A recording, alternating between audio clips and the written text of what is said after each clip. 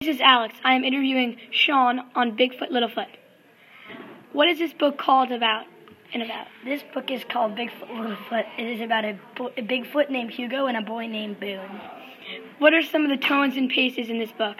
This book is sort of lighthearted. It says in the back of the book that this book promises some laughs. Cool. Sounds like I might read it. Okay, it will not let you down. Thanks. What is your favorite character? It is definitely Hugo. How did the boy and the Sasquatch meet?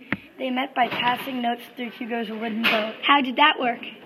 There was a water stream in Hugo's room. Hugo was sad because he got in trouble at school, so Boone gave him a little guy on a skateboard.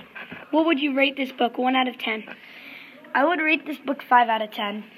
Okay, Sean, thank you for your time.